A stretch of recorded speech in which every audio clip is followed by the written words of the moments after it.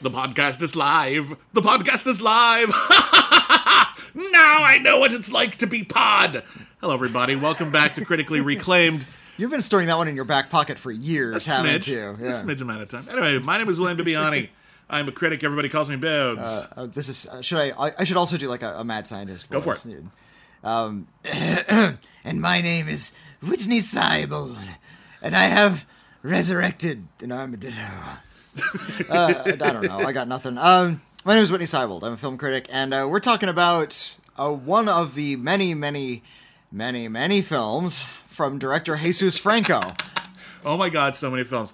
This is Critically Reclaimed. This is the podcast where Whitney and I watch an older movie available on a streaming service as chosen by our patrons over at patreon.com/Critically Acclaimed Network. Every week we pick a streaming service, and Whitney and I each pick two films that we either haven't seen or haven't seen in forever and barely remember, and let our patrons decide what we're going to dig up. And we decided that because there's actually a new streaming service in town. It's called Kino Cult, Kino space Cult. And it is the Kino Lorber streaming service dedicated to cult films. These everything from classic and not so classic horror movies to weird documentaries and hygiene films, and it's got a really cool selection actually. If you're interested in sort of bizarre cult film esoterica, it's not a gigantic selection, but it is also, and here's the cool thing, free. It's free with ads, but it's free. Yeah, the ads are a few more than I'd like, but not so much that it completely ruins the movie. You know, I think Tubi has the sweet spot of ads. It's like ads about every 10 minutes or so, and that's not so bad. But this is slightly more than that, but not as bad as a typical YouTube clip, I would say. Oh, golly, no. And Kino is a pretty well-curated video library. Yep. They're pretty sweet. They have... I guess on Kino Cult, they even have a few like notable classics, things like Nosferatu, and they just put up Metropolis. And these have, a cult appeal, even though these are also cinematic classics, and there's a lot of overlap between those two things. And if you know the name Kino, Kino puts a lot of these movies out on DVD and Blu-ray in very, very nice editions. Yeah. I've never bought a DVD or a Blu-ray from Kino and thought to myself, they fucked up. Like, no, they do a really good job. Yeah, for sure. So we wanted to give this a little exploration as soon as it premiered. And, since it's October, we figured, let's focus on their horror stuff. So we put it to you, or put it to our patrons over at patreon.com/Critically Acclaimed Network. And the film that you chose, it was a close one, too. It was one of the closest ones we've ever had. I think it came down to one vote. Because it was between the Mario Bava Hercules horror film Hercules in the Haunted World, which finds Hercules in like the 1960s fighting Christopher Lee, who's basically playing Dracula, and also going to hell. That lost by one vote to Jess Franco's The Erotic Rites of Frankenstein. Le château de Barna. La mort habite ses caveaux.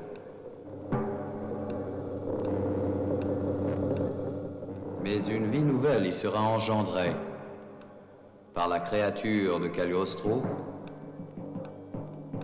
et le monstre de Frankenstein.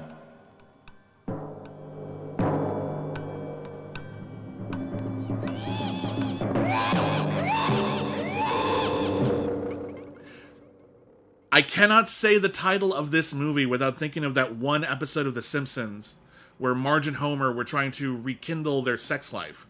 And they had this book on tape. No, it was a video. Was it a video? Yeah, they I thought it was in their car. Homer had eaten a bad sandwich, and he was laid up in bed while the kids went off to Duff Gardens. And he was delirious because he really, really wanted to watch Yentl first.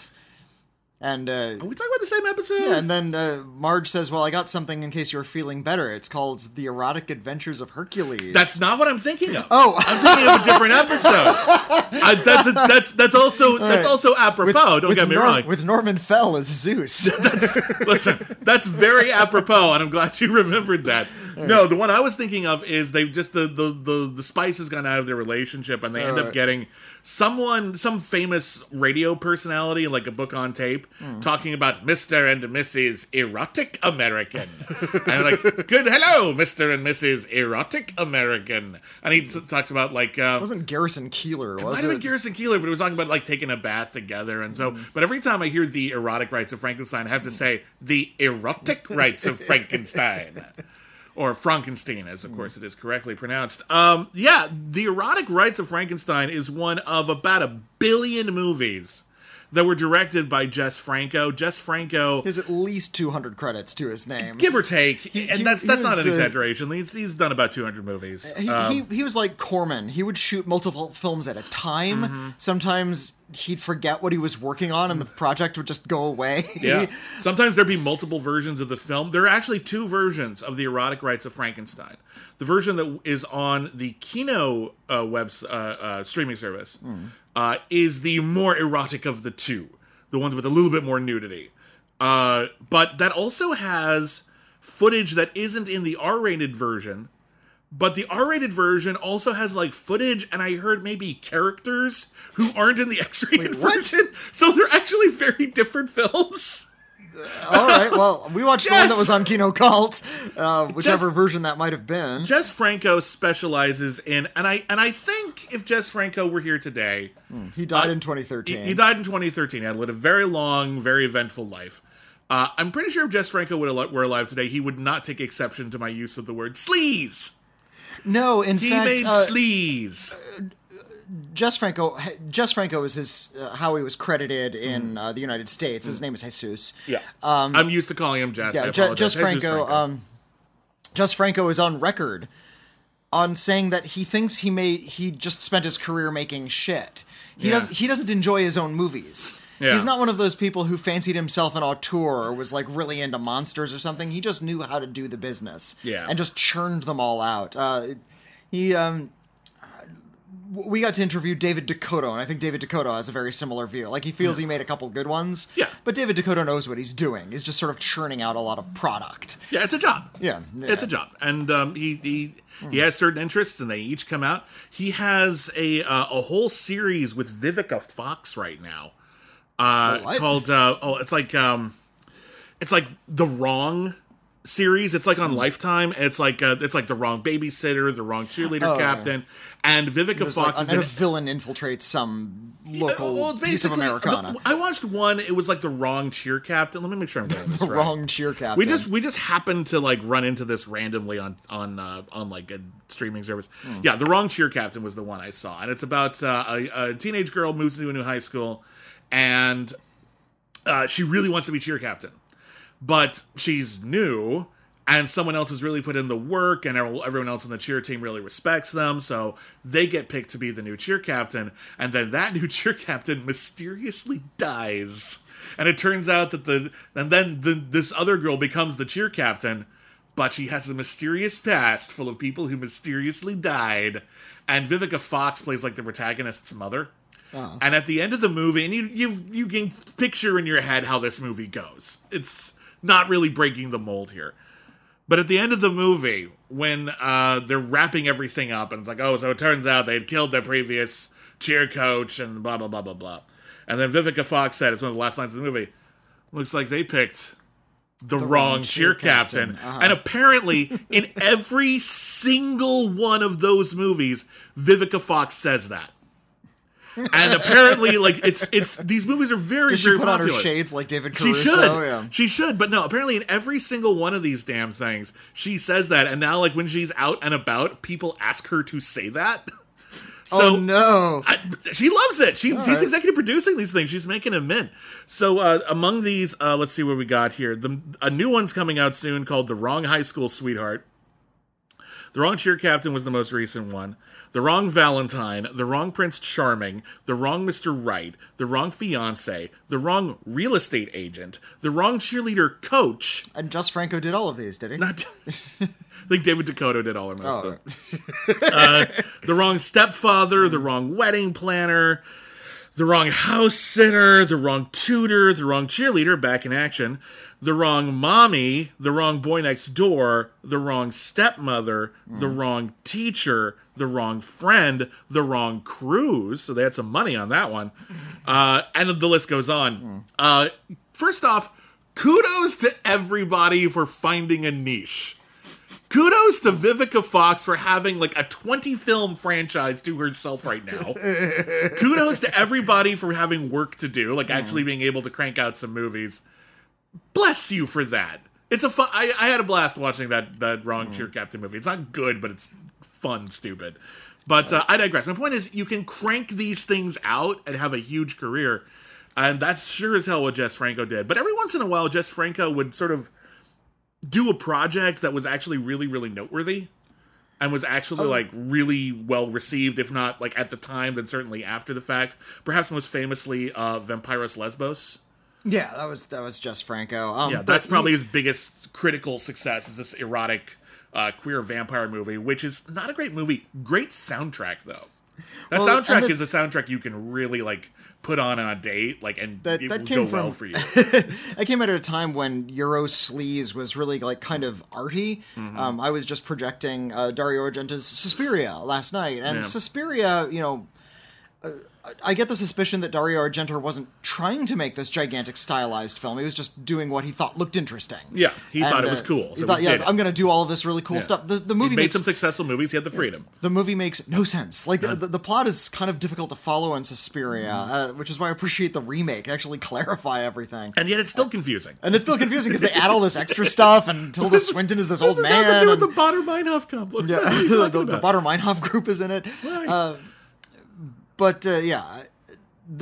This is what Jess Franco and a lot of peers of his, besides, you know, Mario Bava and Lucio Fulci, and, you know, a lot of these genre filmmakers coming out of Europe and the rest of the world, were just slapping together a lot of what they would call schlock, and just putting cake frosting on everything. Yeah. Sometimes that would involve like really, you know, impressive photography or set design, as in the case with Suspiria. These movies certainly have an aesthetic. In something like The Erotic Rites of Frankenstein, it's, I have access to a castle and a cast willing to strip. So there's a lot of full frontal nudity. Yeah, there's quite and it's also worth remembering this is 1970s, right? 73 this movie came out. The lines... wait, let me double check that. Go on. Oh gosh, I lost it. You can do it. Okay.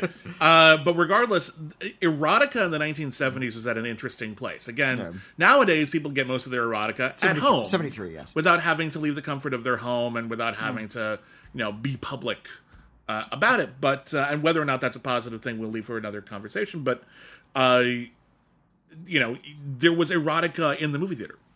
There was porn in the movie theater. You would have to pay for a ticket and see a 35mm projected pornographic film to see that porn, unless you got like a stag reel or something. And like films that were just pruriently and, forgive the term, nakedly erotic could be really big business, especially in the grindhouse circuit. So Jess Franco specialized for a lot of his career in movies which technically had a plot. Like, technically, but mostly we're here to see some naked people and some BDSM and sadism, you know? I find it curious that we have to... The way we're talking about it, we kind of have to apologize for porn now. This used to be a regular staple of exploitation filmmaking. It wasn't just violence, it was sex as well. Sex, blood, violence, and sex, drugs, and rock and roll. Yeah. And these were the things you found in the off the beaten path grindhouse movie theaters and in the drive-ins. These were the things people were thirsting for. Thirsting for. That's changed meaning now. And these days you don't see as much sex in our exploitation movies. First of all, the exploitation material is now a Hollywood production. A lot of it, The kind of, like, science fiction genre violence and battles, that's all, like, PG-13 blockbusters That used to be B movies and Z movies, and now they're like, big. We still have exploitation cinema, but it's got to be... It just has a different form now. Yeah, well, and you go to sort of low-budget horror cinema now, and, you know, stuff like Blumhouse is doing, and that's also PG-13. It's all very, very teen-oriented. and there's a lot less sex in it. And I think a lot of actors are reticent to do sex scenes. Oh, yeah. Because of especially websites like Mr. Skin that take whatever nude scene they do completely out of context. Yeah. So it doesn't matter what the nude scene is, it's going to be porn somewhere. Yeah, it used to be the idea is you might do nudity in a movie, and a few people would see it, and then it would be gone. There was no home video. For a long time. It wasn't going to be. If lot someone of, didn't happen to see a movie in that theater, they would never see it, and then your identity would be like you could just forget all about it, and it would just be that thing you did once, and now it's permanent. So that does change the way this works. Wes Craven directed porn films. Yes, he did. He never revealed which ones. No, and he said he was never going to. I was like, that's something that's something I did. No, I don't want you to see them. That was supposed to be a secret. Doing this kind Barry of Sonnenfeld, cinematographer for the Coen Brothers, and eventually directed films like The Addams Family. Yeah. He was a director of photography on porn. Yeah. So Also didn't tell people what they were. no, because this was supposed to be a secret. These were temporary jobs that you took. I knew a lot of people who like in high school. Like I knew people who like their parents were in the industry and they were like makeup artists or whatever. But then they worked on major motion pictures, but they would also work on some high end pornography, and that's why you have the Alias.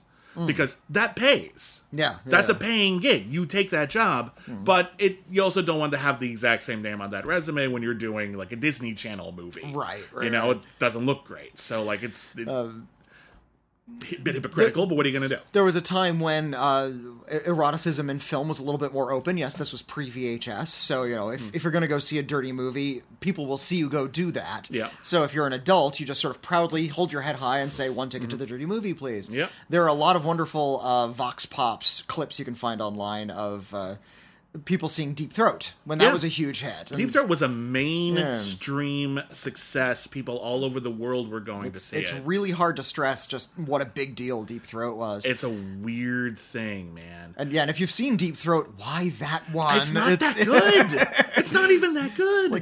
It's like this goofy slapstick comedy. Anyway. So sex was a lot more open a part of the B-movie conversation. Back in the day, and these days I think there have been many articles written about how sex is not a big part of mainstream cinema right now. It's true. Especially the Avengers film has come under a lot of fire for not having any kind of sexuality in them whatsoever. And so when we talk about here's a movie with nudity, we're talking about it as if it's this like weird sort of outlier or novelty. When really this was pretty par for the course for Eurosleaze grindhouse theaters. And again, I think it's important. I know a lot of people listen to our podcast, and we're not telling them anything that they don't already know. But I also know that some younger people are listening to our podcast, and they don't know everything about cinema history, or they don't necessarily know how pervasive certain trends were. And I want to make sure they're not left behind here. And I want to make sure they understand that there was a time when this kind of erotic sleaze. And there's a difference between erotic, actually like classy and erotic sleaze. And I think The Erotic Rites of Frankenstein, which is a very loose retelling of Frankenstein with a lot of like torture and a lot of whipping and a lot of weird costume designs and a bird person. I don't understand the bird person at all. We need to talk. Okay, so here's The Erotic Rites of Frankenstein. This movie's very short, by the way. But yeah, look up Jess Franco, look up Tinto Brass, look up Radley Metzger, look up Russ Meyer. There are all these. Russ Meyer is actually one of the better filmmakers of that group. Actually, Russ Meyer made some very good movies. As filmmaking goes, yes, but these were all people who were very clearly fixated on nude female bodies and put them in their movies a lot. But I digress. Damn it, I said it again. Someone pointed out that I said that all the time, and now I'm like, we go on tangents. You want to, I guess, get us back on track? I guess tell me the story of The Erotic Rites of Frankenstein, because this is a bonkers movie. Okay, so The Erotic Rites of Frankenstein opens with Dr. Frankenstein and his assistant, who is not named Igor, it's named something else.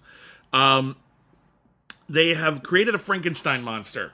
I actually like the design of the Frankenstein monster. He's metallic silver, which is kind of neat. I think he's supposed to be like a robot of some kind. It's definitely supposed to be like a little bit more artificial than that. It's kind of neat, actually. I just think I haven't really seen that before. The monster is played by Fernando Bilbao, who's a big hunky dude who's in a lot of movies. And he's created a Frankenstein monster. He's put a human brain in the monster. I like the bit where there's the jar with the human brain in it. And the jar has, like, an opening that's way too small for the brain. So the only way to get the brain out would be, like, to squish it, which just makes me laugh. He puts the brain in the Frankenstein monster, and he's like, haha, I've created a Frankenstein monster. Finally, my goal is complete. It'd be weird if someone else had created a Frankenstein monster. And the way that Dr. Frankenstein has sort of innovated this resurrection is not through, like, the usual electricity James Whale or, electricity lightning thing. He's invented an invisible space ray. Yeah. It's like a beam that fires into the body and just brings you to life. Which is more efficient and cheaper to make in your movie. Because you just have to have a single static shot and a light bulb behind a door. Just someone pressing a button and then you're good. But no sooner has he created his Frankenstein monster than who bursts in through the door but Cagliostro, totally new addition to the Frankenstein mythos, and his assistant, Melissa, who is, at first I thought she was a plant woman, because she's covered in green, but she's covered in green feathers, and she's got knife fingers, and she's constantly, like, hooting like a shrike. And it turns out that she's a bird woman who is also blind, who can speak through Cagliostro's brain, and she's also his hired killer. She's his psychic assassin sidekick. She's played by Lena Romay, who would make a lot of movies with Jess Franco.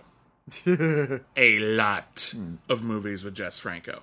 And they just kill everybody. They kill Dr. Frankenstein, they kill Not Igor, and then they take the Frankenstein monster for themselves, and they bring it back to their castle, and turns out their scheme is... Lena Romay was not the bird woman. I thought she was. No, the old psychic lady, that was Lena Romay. The bird woman was played by an actress named Anne Liebert. Are you sure? Yeah. I could have sworn I looked this up. Well, now aren't I the asshole? And Cagliostro, that's okay. You got a detail wrong. Okay.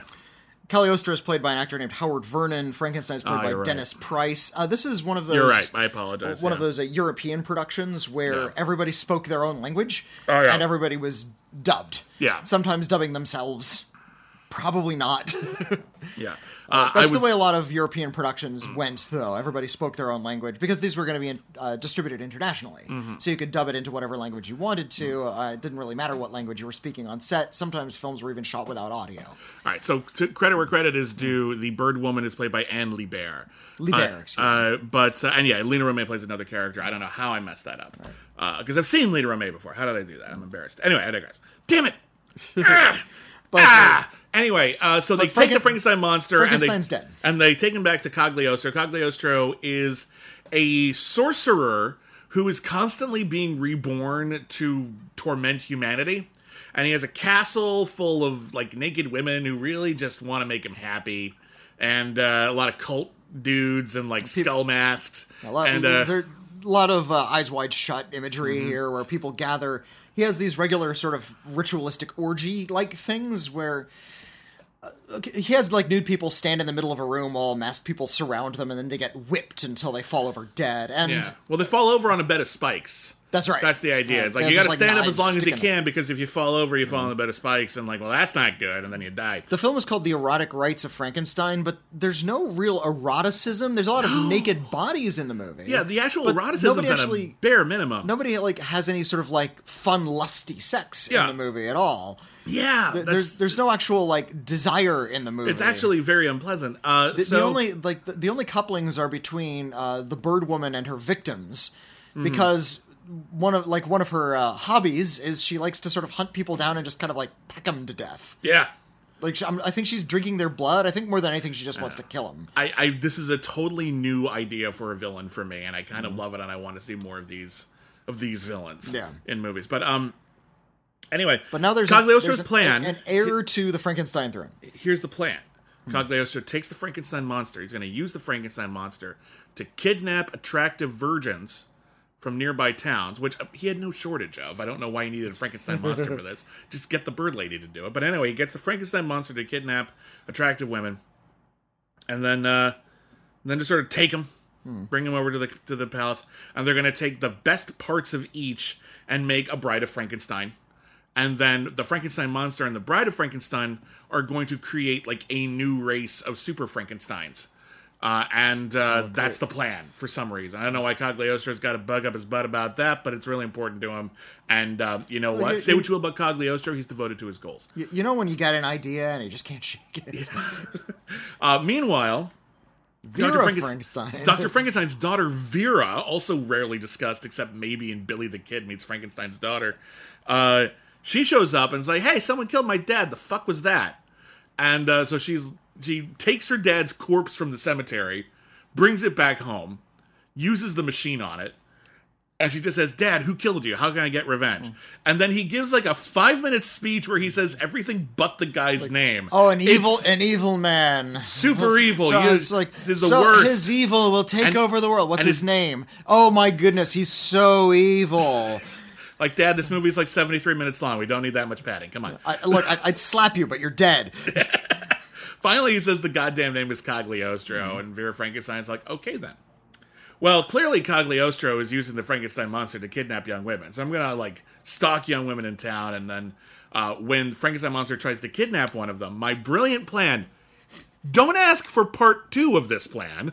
Only ask about part 1 of this plan. Step 2, question mark. Step 3, profit. I'll figure it out later, I suppose. Is when the Frankenstein monster kidnaps the latest woman, Vera Frankenstein confronts the monster and says, hey, you were made by Dr. Frankenstein. And the Frankenstein monster's like, yeah. And she's like, well, then you should be taking orders from that guy. And he wants you to, like, ditch that lady and take me instead. And the Frankenstein monster's like, okay. I don't give a shit. Fine, whatever. Give me you. I'm a big silvery monster. Yeah. I just want to pound people with my fists. He has very little dialogue in the movie. I'm translating his body language for you. And then he picks up Vera Frankenstein, and she's like, well, here we go. And then he carries her off to the castle, and Cagliostro immediately recognizes that it's Vera Frankenstein because guy does his research, I guess. I guess he's seen her before. I guess. And he's like, oh, you're Vera Frankenstein. Well, I guess I'll have to torture you and stuff. And she's like, shnikes. And so he strips her nude, and he takes like his chauffeur, who I guess betrayed him by like leaving the bird lady out all night, and then he strips him naked, and he says, hey everybody, come look at this. And everyone's like, what is it? And then he's like, okay, well, I've stripped him naked. You see, I put him back to back like this. And like, yeah, we get it. And he's like, okay, and then we're gonna whip him. And everyone's like, and what will this accomplish, Cagliostro? Shut up. And whichever one of them falls over, like, face first, will die, and the other one will be saved because the knives on the floor will get to them. And then that one will probably also meet an unpleasant end. Seems like a saw trap. It's a bit like a saw trap. And so they do it for a while.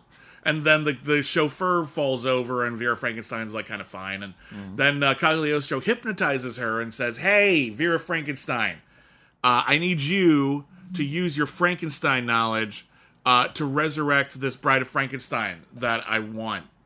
And which raises the question, how were you going to do it without her in the first place, Cagliostro? What was your plan? But anyways, he didn't steal the machinery. He just killed Dr. Frankenstein and took the monster. Like, but anyway, she's going to build this machine, and it's going to be a when thing. it didn't work out, he decided, we actually need that machine. So he hypnotizes Vera Frankenstein into building the Frankenstein thing. Meanwhile, there's these two other loser doctors who don't know Frankenstein stuff and don't believe in Frankenstein stuff. Because one of them is Dr. Seward from Dracula. Oh, that's right. I thought that sounded familiar. Yeah, we're playing real fast and loose with shit here. He was at the asylum. He ran the asylum in Dracula. He was the one overseeing Renfield. So Dr. Seward is brought in. He finds out from Vera Frankenstein's assistant that there's a creepy bird lady and Cagliostro's a thing. And he's like, okay, well, I guess we better go over there. And so they go over there and they sneak in. And it's really hilarious when they sneak in because they're like, it's in like bright day for night, and they're like creeping up against a wall, and it's like they're in the middle of the fucking garden. It's like you can totally see them. That's something that movies has endeared me to. Is the day for night stuff. It's like we're sneaking under cover of night, but there's more light than there would be during the day. Always makes me laugh. I can't get over it. Anyway, but they sneak in and they tell the Frankenstein monster, "Hey, that Cagliostro guy is giving you orders? He killed Dr. Frankenstein. You should be mad at him. Meanwhile, I'm thinking about the monster, and the monster is like, I didn't know my dad. I was created for like 2 seconds, and then Cagliostro killed him. I guess in principle I should be mad, but I don't have a deep emotional connection to Dr. Frankenstein that you seem to think I do. You're making this movie seem a lot more clear than it feels. Well, I'm trying to clarify it to people because it's not. And then it turns out that, like, okay, so we've created this Bride of Frankenstein, and everyone gather around. We're going to watch the Frankenstein monster have sex with this other Frankenstein monster, and then they're going to create like a super race of Frankenstein monsters, and everyone gather around. It will not be hot. No, it's like... It will be really awkward. Let's stand around and watch these people have sex. You'd think that would be like a party. Yeah. It'd be fun. No, everyone having a good it's all time. very staid in this exhibitionism. like cold castle, and the guys painted silver. Anyway, right before the Frankenstein monster is about to do anything, he was like, oh, right, I should be mad and stuff. So he starts killing everybody, and I was like, No, Vera says, no, that guy's exploiting you. was it Vera or Seward? Oh, no, it was Seward. Yeah, Right. 'cause He breaks in. And I was kind of stoked for this idea of, like, Dr. Frankenstein's daughter, the avenging angel, to come in and, like, use her science powers to, like, fight Cagliostro and stuff. I was really disappointed that she spends half the movie hypnotized by Cagliostro, and then at the end of the movie, she's just killed by the Frankenstein monster. Yeah. It's like... That's this Frankenstein movie. Everybody... She didn't really do anything. She was the hero, though. I don't know. She hoisted on her own petard. Yeah. Anyway, and then the Frankenstein monster, like, Cagliostro gets away, and then everyone's like, well, he'll be back. Okay, cool. I'm glad we're setting up that sequel. And then the Frankenstein monster is shot in the head, which I guess would do it. It kills his brain. Yeah. Most things die if you kill their brain, Whitney. Yeah, exactly. Except for cockroaches. Really? Yeah, you can cut off a cockroach's head and it will live until it starves to death. If it could stuff food Weird down and its own morbid. esophagus, then it would keep on living. That is weird and morbid. But anyway, and then the movie ends, and we're all like, "Yay, that was sleazy," because it was really sleazy. Watching this movie, I'd say it feels like the TV edit if it weren't for all the nudity. But Yeah, it isn't feels it like weird? there's a lot of big chunks of the movie missing. It's not Like, concerned with things like narrative. Or even basic clarity. No. It just you're sort Barely, of but they- intuiting connections in the plot where Jess Franco didn't really bother to put stuff in. Yeah, And Jeff again, Franco this is was- not concerned. He knows that you want nudity and violence and monsters, and it doesn't really matter what order those go in, or whether they're in the same scene, or whether any part of it is actually erotic. Again, No, I'm not again, judging you if you find any, whatever is fine. If you find this movie erotic, someone must have. These movies made money, but I personally please, whatever don't floats see. your boat, Yeah, but yeah. I personally am watching this, and I'm just like, I see the ingredients of eroticism here, but I'm actually not seeing anything. I'm seeing a lot of sexy. I'm seeing nude bodies, but Yeah. they're just sort of standing in the middle of the room. Sometimes they're strapped to gurneys. Yeah. There's a lot of close-ups. If you want to know how people style their pubic hair, that's Young Frankenstein is sexier than this movie, and that's actually a pretty sexy movie. Actually, if you think about it, there's a lot of sex in that film. I'm looking up how many films Jess Franco directed just this year. Yeah, because he was prolific. He was just shooting things on the fly, and Yeah, it's he put the entirely pro in possible prolific. that he was shooting. He thought he might have been shooting scenes for this movie when he was actually shooting scenes for another one. Let's see. suppose that's possible. 1973. This is not from IMDb. He did films called Relax Baby, Tender and Perverse Emmanuel, The Sinister Eyes of Dr. Orloff, El Misterio del Castillo Rojo, Al Otro Lado del Espejo, A Virgin Among the Living Dead, Lovers of Devil's Island, Sinner, The Secret Diary of a Nymphomaniac, this film, The Erotic Rites of Frankenstein, 15-Year-Old Captain, Female Vampire Eugenie de Sade, Les Démons, Les Ébranlés, The Vengeance of Dr. Mabu... Oh, and then we're into 1972. Yeah. But yeah, that's 1, 2, 3, 4, 5, 6, 7, 8, 9, 10, 11, 12, 13 films he directed in 1973 alone. Yep. So, yeah. That's kind of a lot. He was in a hurry. And the actors are probably, they probably blew a couple lines, but you wouldn't know it because they're all dubbed. Yeah, so who cares? Yeah, we're speeding along through this thing, and if it edits together, cool. And if it doesn't, I don't know, that's what music's for. And then we'll be fine. And you just have to admire, if nothing else, and maybe nothing else, the almost train-like efficiency of this, where we're just, listen, it doesn't matter what scenery we pass, we move forward. Yeah. And then more things will happen. Are they connected to anything we saw before? Who gives a shit? We move on from them as fast as we can. And at the end, we get to where we're going, and where we're going is the credits. And then we disembark from this train, and then we go do something else with our lives. I'm reminded of Craig Ferguson, who had his own late-night talk show for many, many years. He had one philosophy when it came to doing interviews. Yeah. Get to the end. No, I actually interviewed him, and I asked him, what's the secret to doing good interviews? And he said, just get to the end. Yeah. People just want to hear him talk. Just let him talk, and then if you get to the commercial, you win. Yeah. Yeah. It's like he had no, skill or structure. It's like, just do it. Just get it done. Yeah. Which, there's an integrity to that efficiency. And if you're not doing hard-hitting, penetrating, Barbara Walters type journalism, and you're just doing a late-night show where everyone's just having a little bit of fun, totally fine, there's a robot skeleton on that show, for God's sake. Nobody's here to take it seriously. Jess Franco is not here to be taken seriously either, but it's not the one where, if you look at his films in the aggregate, boy, did he have he had a thing. There was a thing he did, and he did it on screen many times, and it was kind of weird, and people seemed to like it. This was the kind of film that we would run into on cable late at night. My friends and I, when we were teenagers, we never had the gall to rent a film like this, because the person at the rental store knew what we were getting into. Yeah. And I think this is why people prefer getting their pornography at home. They don't have to face another person. Yes, Yeah. and you don't have to necessarily announce your kink to somebody that you might be, exploring or maybe a little bit embarrassed about.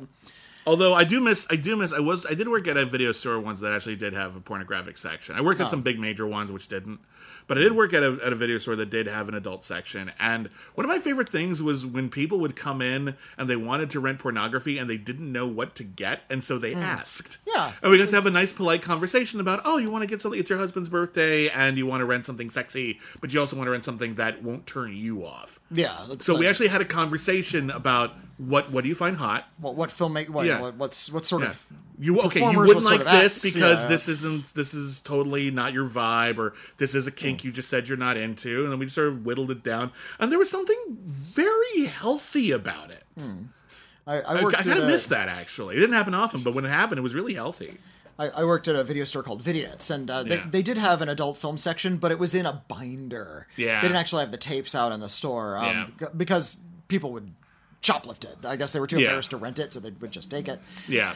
Also, people could, younger people could just exactly see it, and it just wasn't worth happening. I get it. The store wasn't laid out, so you could wall off a section so kids couldn't go in. It was in a binder, and you could tell if somebody was looking at the binder. And there was one film there, and it was pretty paltry selection. Not paltry, but that wasn't their specialty. Specialized section. It was very carefully curated. Yeah. One film was never rented, and it was the porn parody of Beetlejuice. And it was the only kind of gonzo porn that the store had. So I had I don't want to say the title because it's gross. Oh, but, no, I don't want to hear that. Yeah, there's certain porn parodies where you're just like, you just did this because you could. You didn't do this because anyone asked for this. You thought of the pun before you thought of the film. Well, or even after the pun wave ended, and it was just like, this ain't Cheers or whatever.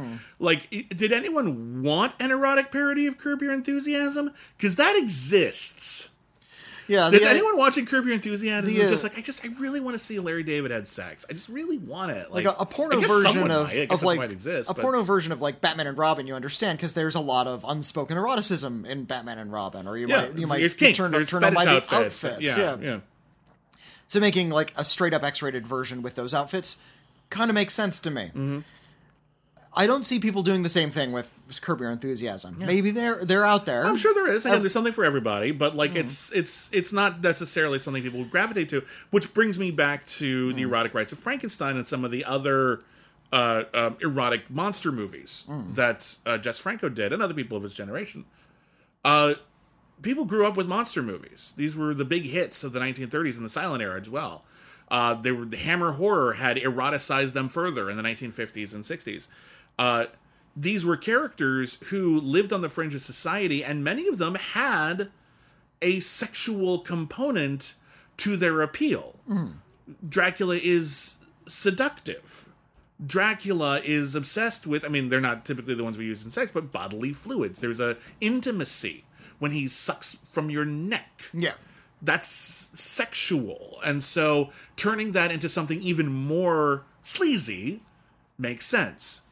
Frankenstein, I mean, look, you're putting together, it's this fetishization of the human body. You know, we're putting together this, like, ultimate muscular giant man.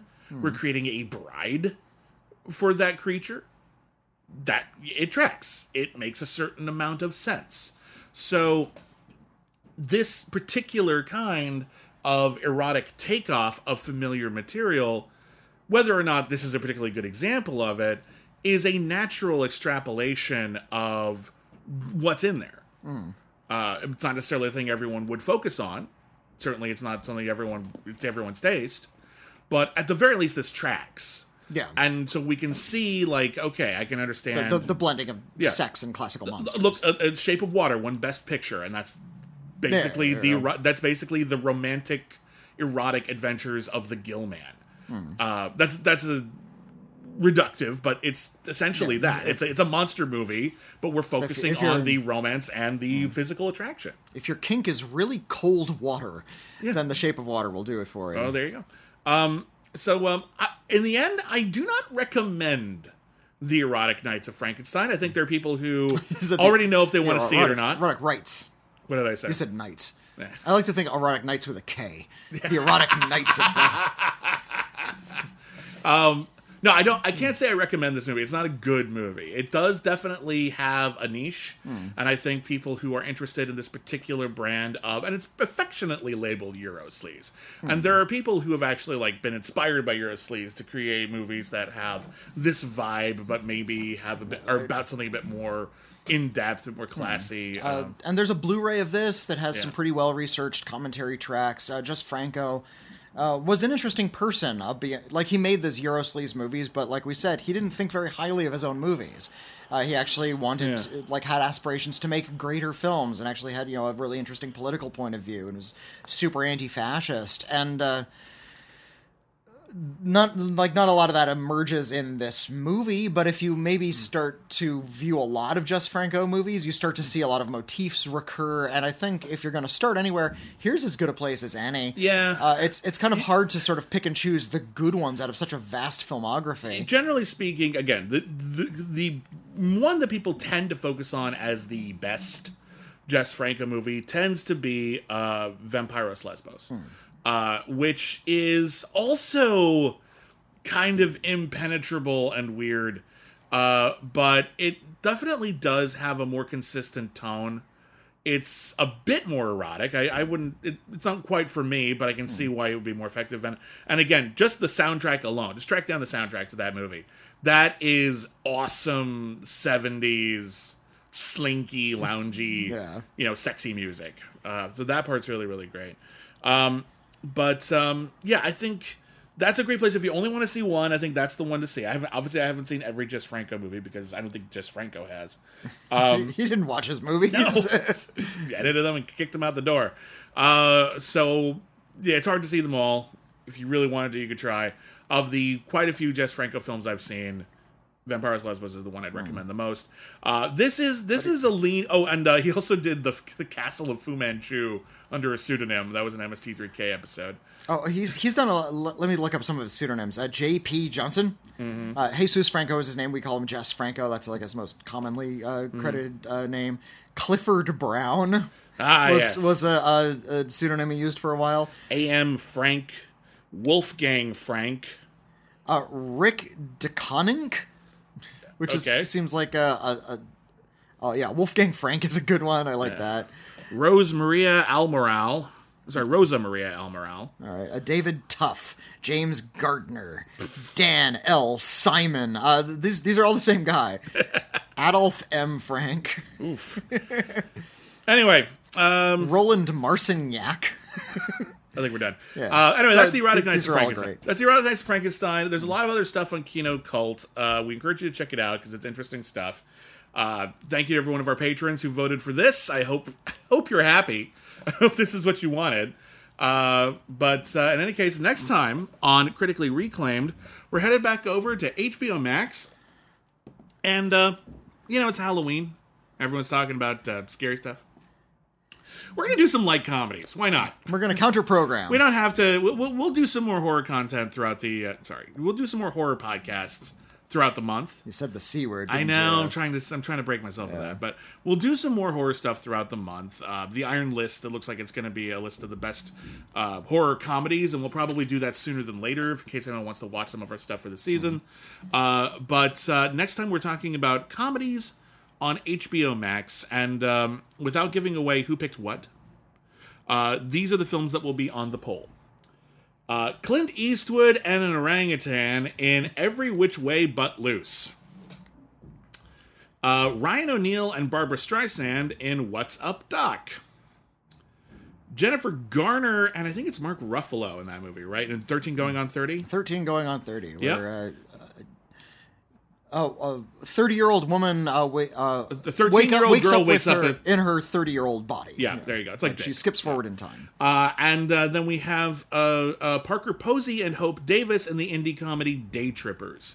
So whichever one of those gets the most votes, and we usually do the polls up for about 2 days, on Critically Acclaimed's Patreon, patreon.com/critically acclaimed network, we will review that next time on Critically Reclaimed. So thank you, everybody, for joining in. Thank you, everybody, for listening in. Thank you, everybody, especially our patrons who voted and, of course, contribute and keep this show and all our other shows going.